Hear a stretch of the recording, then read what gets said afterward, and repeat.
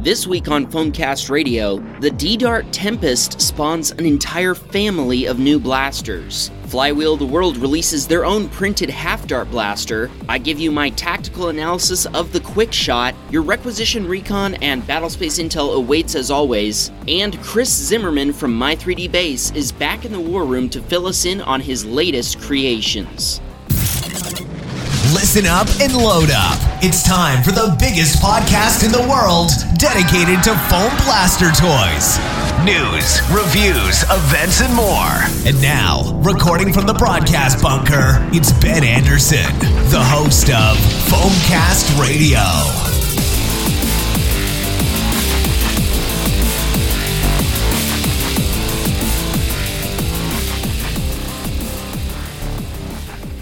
Hey everybody, welcome to the podcast. Before we get into the StratCom, I've got a quick sit rep for you. I just wanted to give you a quick update on last week's tactical analysis of the Dart Zone Ballistics Ops Apex. At the time, I hadn't had a chance to open up the blaster, but last week I went ahead and did that, and found that it can in fact take a K26 upgrade spring, specifically one that is sized for the Chronos. Side note, I also found out that that safety trigger is really simple to remove. Alright, no new Foam Patrol officers to shout out this week, but you can join the Foam Patrol and get your own shout out in the episode by going to patreon.com/foamcastradio. Alright, let's get into this week's StratCom. First up, we've got 4 new blasters from D-Dart. Photos and videos were posted by my friend Krijn Verbruggen over at Foam Focus after he discovered these blasters at a toy fair in Germany. First up, we have the Tempest Pro. It's very similar to the original Tempest, but it has a faster rate of fire. Next, we have the Cyclone, which has swappable rings. So once you've run out of ammo, you can take the ring off and put a different ring on that is fully loaded. Next is the Hailstorm. This one actually fires rival ammo and holds 77 rounds. And finally, the Twin Tornado, which has an inner and an outer ring, and it can shoot 1 or 2 darts at once. If you choose 1 dart at a time, it automatically switches from one ring to the other once the first ring runs out of darts. The Twin Tornado holds 54 darts total. Currently, we don't know what the prices or release dates of any of these blasters will be, but I will let you know as soon as I find out. Next, we have the Flywheel the World Nexus. This is a magazine-fed flywheel blaster that uses the Flywheel the World micro flywheels and their hyperdrive solenoid pusher. This is a Talon-compatible blaster, so it uses half-length darts, and it's going to be available in semi-auto, full auto, or select fire options. What's really cool about this blaster is that it is a toolless, snap-together shell, so you won't need a screwdriver to take it apart or put it together. Now, even though this is a printed blaster, it won't be available on Thingiverse. It will be sold exclusively by Flywheel the World on their website. Each blaster will have a unique serial number in the shell, and this blaster is pretty cool looking. It looks a lot like an Uzi. You can check out renderings over on the Flywheel the World Instagram or Facebook pages. We're still waiting to find out the exact price and release date, but I'll let you know about that as well. Alright, for the last StratCom item this week, the 3rd annual Women of Nerf podcast is coming up. This is an annual live stream by Sam Brandt from Women of Nerf, and it will include announcements, a Q&A section, some unknown raffles, and more. You can watch it live on the Women of Nerf Facebook page. I'm talking about the public page, not the private group, and it will be live streaming on Sunday, February 9th at noon Eastern.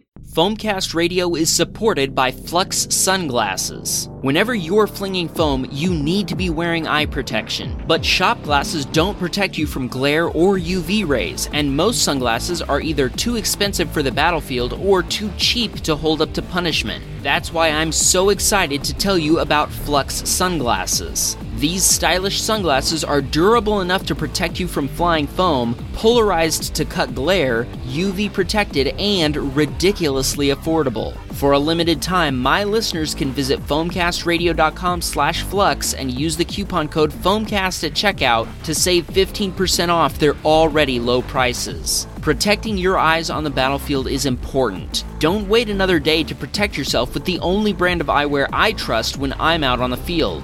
Visit foamcastradio.com/flux right now and don't forget to use the coupon code FOAMCAST to save 15% off your entire order. Thanks to Flux Sunglasses for being the official eyewear of Foamcast Radio.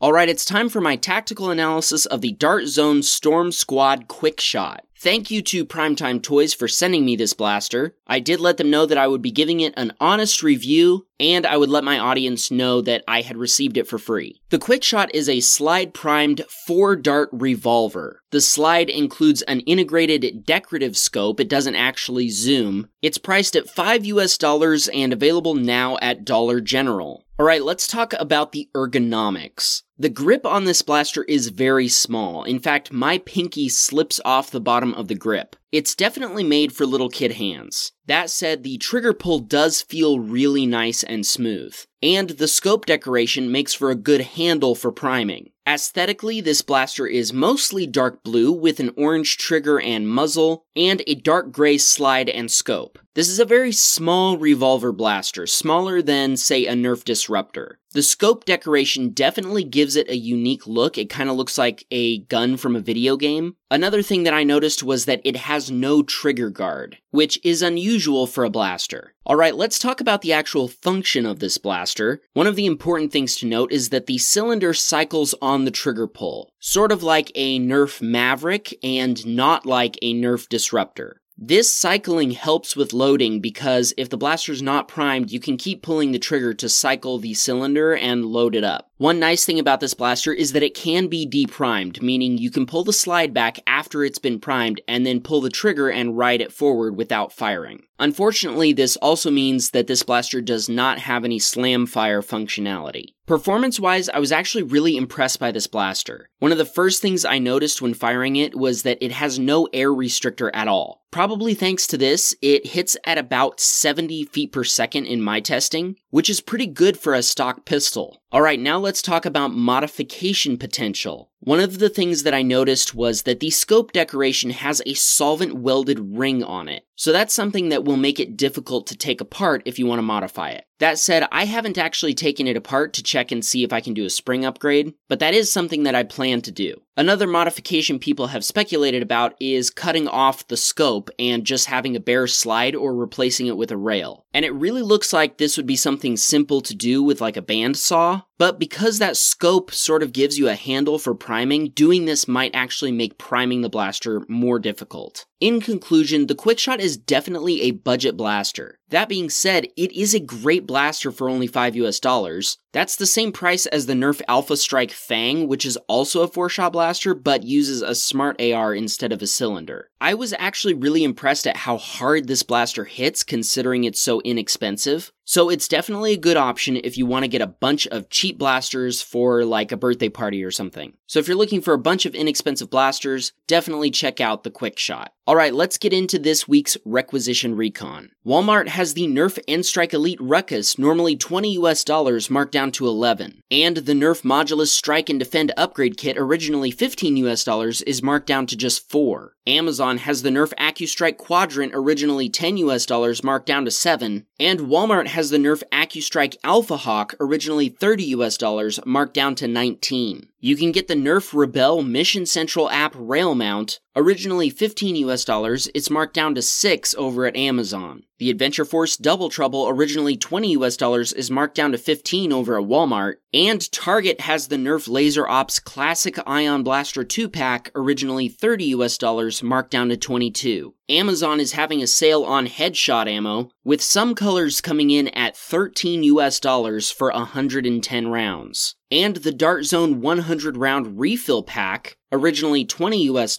is on sale for just $15 over at Amazon. As always, I've got some coupon codes for you. If you make a purchase from Blaster Wraps, use the code FOAMCAST for 20% off. If you purchase some Flux sunglasses, use FluxCast10 for 10% off. And if you make a purchase from SM Enterprises, use code FOAMCAST for 10% off. Don't forget to join my Facebook fan group, Foamcast Radio Fans, where I'm always sharing giveaways from the different blaster manufacturers and mod companies. Alright, let's get into this weekend's Battlespace Intel. On Saturday, February 8th, the University of Nottingham Nerf Society is having their regular session in Nottingham, England. The Queen City Nerf Club is having their War Number 3 in Charlotte, North Carolina. The San Diego Nerf Club is having their Trench Tactics bonus event in San Diego, California. Dustin Reed and the Redeemer Lutheran Church are having their Foamuary Number 2 event in Springfield, Missouri. And the 307 Nerf Foam Flingers group is having their February War in Lander, Wyoming. On Sunday, February 9th,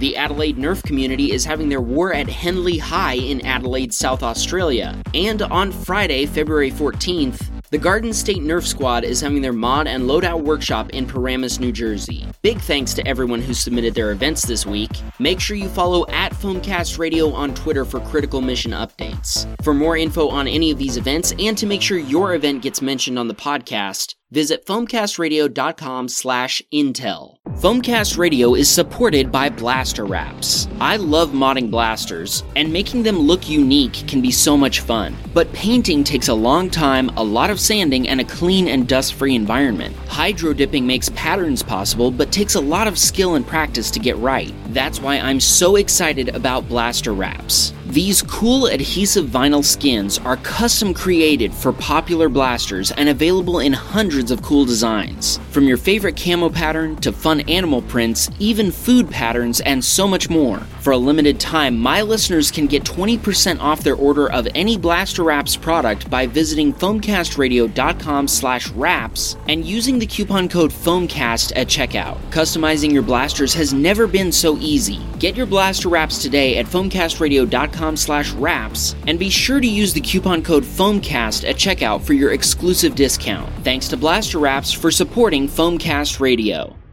Alright everybody, this week I'm really excited to be talking once again to Chris Zimmerman, also known as My3DBase. He's the creator of the NG1, NG2, and now the NG3 blaster. Chris, you were actually on the podcast previously on episode 72. How you doing today? Fine, thank you very much. A bit tired, but awesome. Yeah, I definitely appreciate you talking to me. It's a little bit difficult sometimes to coordinate interviews. In your case, you're all the way in Germany, and so I really appreciate you taking the time to talk to me today. Previously, you talked about how you got into the hobby and started designing blasters back on episode 72. So if people are interested in hearing kind of your full backstory there, I definitely encourage people to go back and listen to that episode. But can you really quickly just give us sort of a recap of how you got into the hobby and started designing blasters? I think I got into the hobby by my son. He got a blaster, I think, for his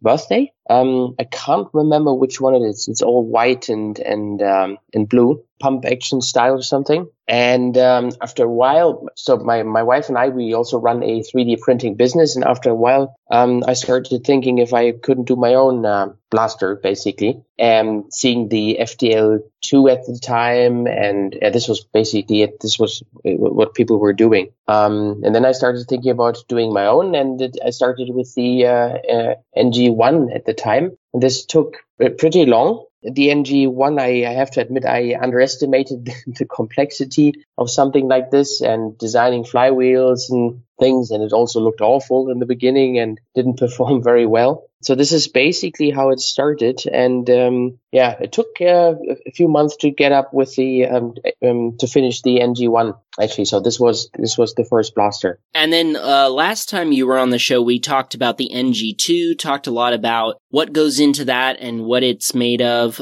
But since then, you've done some more development of that project and kind of came up with a new version. So can you tell us really quickly about the NG2 Micro? Maybe quickly about the motivation of why I did it.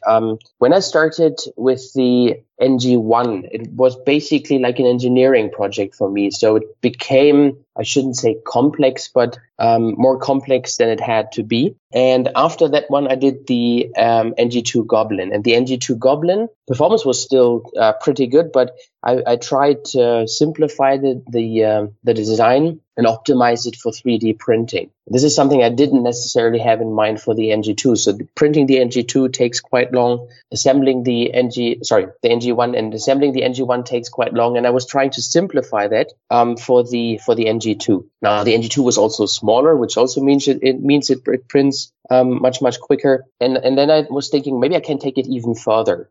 So simplifying the design of the NG2 even further. And that's why I came up with the NG2 Micro. So the NG2 Micro is smaller. It has far less parts. So there's less assembly for me involved. So as an example, the main body and the handle are one piece. And the NG2, the Goblin, the standard one, reaches about 120, 130 FPS, whereas the Micro is 90 FPS, simply because the flywheels are smaller. The whole cage is much smaller. So I was really trying to make it as small as possible to minimize print times, and also to minimize the amount of material I would use and reduce part count and thereby simplify assembly. So it's a very optimized blaster for 3D printing. As I mentioned, the flywheels are somewhat smaller. Again, they're ABS. So really most of the parts are 3D printed in this, obviously except for the screws and the motors, but everything else really is 3D printed. So I'm still sticking to my ABS flywheels. Now here, balance is quite tricky to get the printing process to get some decent balance in those. But the advantage is that I don't have to stock them. I don't have to buy them. Everything is basically manufactured on demand. Very cool. Well, it definitely sounds like some improvements and maybe some trade-offs too in making that smaller design. Yes. But it's definitely cool that you've kind of stuck with it as far as, coming up with a new version and playing around with a variation on the NG2 design. That's really cool. Now, obviously, the big news is that you have the new blaster, the NG3. And for people who maybe aren't familiar, haven't heard about this, can you tell us really quickly what the NG3 is? So the NG3 is a rival design, and again a sidearm, and it takes those I'm not sure what they're called, those standard rival mags you have. And again, the design was pretty complex. So I in total went through 17 versions of this blaster. So if you check my files, you will find 17 different versions, of which I believe 5 were printed. And in the beginning, the first versions were actually full auto. So they would fire all the rival balls you had in the magazine basically at once, because from my understanding, this was sort of what people would like to have. It still uses flywheels. Those flywheels are, in fact, somewhat bigger than the ones I use in the NG2, still smaller than the NG1. But compared to the NG2, those flywheels are somewhat higher as well. And here I had difficulty getting printed flywheels to perform well enough. So basically, making them higher makes them heavier, and if they get heavier, any imbalance is more critical. So getting them to perform and not being too noisy and not creating too much vibrations was quite tricky. And then I posted a couple of pictures, did a couple of videos about the first versions of the NG3 on Instagram, and people's feedback was basically that they were asking if it's semi-auto or full auto, and if it's full auto, they were a bit disappointed. So then I was thinking, oh geez, for the NG2, people would always ask the same question, and they would appreciate a full auto version. But apparently for Rival, it was slightly different. So I went back to the drawing board with the NG3 and having to come up with a semi-auto mechanism. And one design rule I'm trying to follow is to keep it as simple as possible. So I wanted to come up with a semi-auto mechanism that was simple. I mean, you can easily add a gear motor that maybe fires 1 round per shot or things like this. But instead, I wanted to come up with something very simple I can print that isn't too costly, something I don't have to purchase.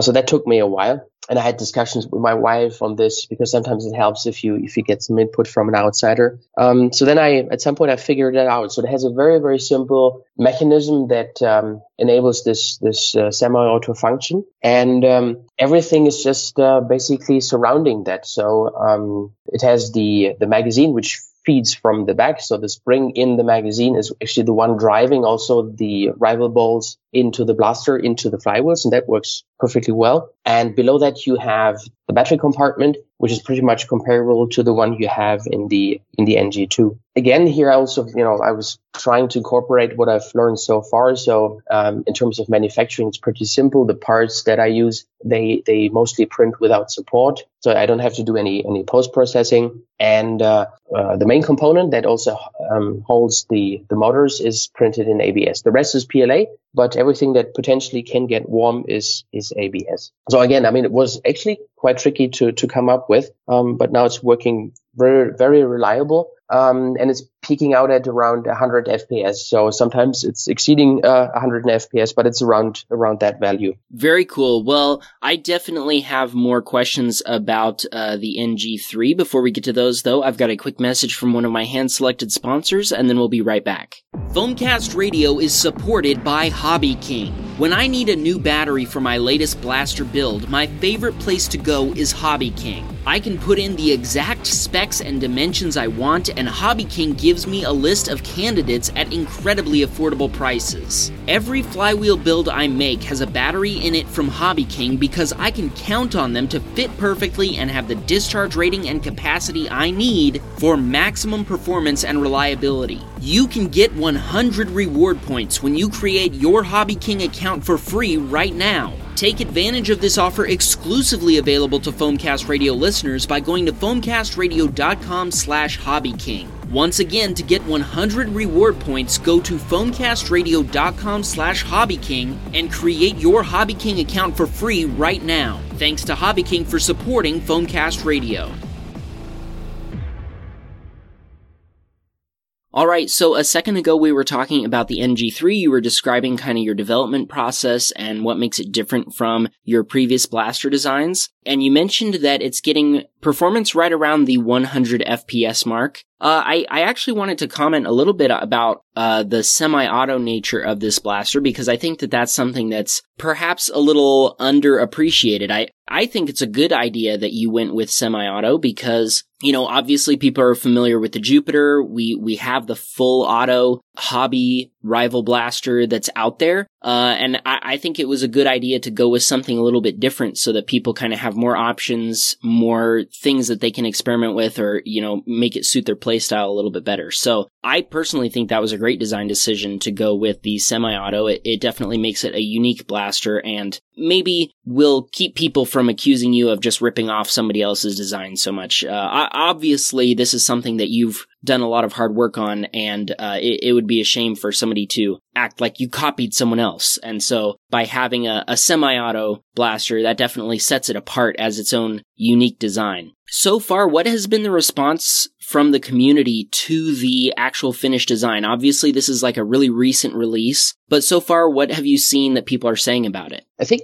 people do like the design, and I totally agree with your statement about semi-auto. I think yes, you're right. I think it is underappreciated, and sometimes people think it is easier to design semi-auto than full auto. I think in this case, it's actually reversed. People do like the design. The thing is with 3D printed blasters, they're usually costly. They definitely compared to something you buy from Hasbro, so it's like 5 or 6 times costlier. And also, yes, I will be compared to the Jupiter, and that's okay. The same thing actually happened when I posted pictures about the first NG1. It got compared to the FDL, and I think that's totally fine. I mean, it is a 3D printed blaster, and from the pure nature of it, how would you launch rival balls from the magazine? It sort of looks similar. That's something sort of you cannot do much about, I think, in the design. And also, the design is at its core still based on what I know and the design from the NG2. The simple fact, how is the handler range and these kind of things. So I always start with what I know from and have learned from previous blasters. Now, if it's compared to the Jupiter, as I said, that's completely fine. I think the Jupiter, similar to the FDL, is or maybe the Jupiter is the FDL for rival, and it's sort of the benchmark that people know. So I think that comparison is pretty fair. It just means that I have to do some work. I have to explain to people what is the difference, what is the advantage, what is the disadvantage, and I think there need to be differences. If I would be doing exactly the same thing, it it's pointless. In the design, I was trying, as I said, to keep it simple. If I make it simple, it also means that it doesn't have to be that costly. So it's still pretty. I think it's still pretty affordable. It's very similar to the NG2. And as you said, I took it in the direction of semi-auto, fully aware that maybe then the way you use it is also different than the Jupiter. Definitely. Well, it is definitely a interesting design. I think that people are looking forward to getting their hands on it and playing around with it. But you're not just sitting on your hands over there. You've got other things you're working on. Can you give us maybe some little teasers about other projects you've got going on? So what is happening basically is that I'm developing sort of a family of blasters, and you might have seen that, for example, there's a version of the NG2 it's like a dual cage version with 4 motors. There's the NG2 Micro, which is also based on the NG2. Now there's the NG3. So it's like a little family, and they share there's communality, which simplifies things for me in the design and also in manufacturing. And I'm trying to maintain that. So what I've done lately is that I've experimented a lot with dual cages, new flywheel setups, and my aim will be with the NG4 to sort of come up with maybe a replacement for the NG1. Not really a replacement, but I will aim at something higher performing, so maybe in the range of 200 FPS, but still very simplistic. You could also obviously go for something that is much more sophisticated with Arduinos, motor control and these kind of things. So, but I would like to come up with an NG4, which maybe reaches about 200 FPS, but still maintaining that simplistic design DNA, which I have now in the NG2 design. Very cool. Well, we will definitely look forward to seeing what you come up with. Obviously, people are going to be interested in following along and seeing what you're developing. So if they want to do that, where can people find you on social media? So if you look for like my 3D base, I post mostly, almost everything on Instagram. So if you follow me on Instagram, and then occasionally I manage to even put up a video on YouTube. So this is something I'm not very good at, but I'll try to do more of that in the future. All right. Well, we will definitely put links to those on the show notes at foamcastradio.com so people can go and follow along. And then if people are interested in actually buying one of your blasters, where can they find your store? The store is my3dbase.com or Etsy, so either of those is fine. Awesome, and again, we will put those links in the show notes. Well, Chris, thank you so much for talking to me today. It's been awesome getting to catch up a little bit on some of your more recent projects, as well as hear about some of your upcoming ones. Before I let you go, I've got that one final question that I ask all my guests at the end of an interview. And of course, we do have that caveat there that I want to know what your favorite blaster is other than the blasters that you've developed yourself. Yes, thanks for having me. I would still have to say it's the FDL3, because for me it's sort of a benchmark, and those guys were the first with a really high-performing Nerf blaster, so I would have to say the FDL3. Awesome. Chris, thank you so much for talking to me today. Thank you. Thanks for having me. All right, everybody, if you want to hear the pre- and post-interview conversation I had with Chris, Patreon supporters have access right now to the behind-the-scenes version that's almost an hour long. I've got a quick action item for you before I sign off. Head over to the Foamcast Radio fans group and answer this question. What feature would you like to see come to the NG line of blasters? Thanks to Flux Sunglasses, Blaster Wraps, and Hobby King for sponsoring this episode. Please support the podcast by supporting my sponsors. You can find a complete listing of all my sponsors at foamcastradio.com/sponsors. Thanks to Chris Zimmerman from My3D for being my guest this week, and thanks to my supporters on Patreon. If you liked this episode, please consider becoming a supporter on Patreon for as little as $1 a month. Rewards include shoutouts, suggesting questions for upcoming guests, automatic entry in every counterintelligence contest, and more. You can sign up and directly support future episodes of the podcast at patreon.com/foamcastradio. And finally, thank you for listening, and I'll see you on the battlefield. Thanks for listening. Subscribe to make sure you won't miss a single episode. And don't forget to leave us a 5-star review on Apple Podcasts. We're on Facebook, Twitter, and Instagram, so it's easy to follow us and share this episode with your friends. You can also find us at foamcastradio.com, where you can view the show notes, order merch, and more. Tune in next week for a brand new episode of Foamcast Radio. Hello, everybody. Welcome to another episode of Foamcast Radio ASMR. This week, we have the subject of this week's tactical analysis, the Dart Zone Storm Squad Quick Shot. Enjoy the soothing sounds of this blaster that has no air restrictor being primed and fired repeatedly.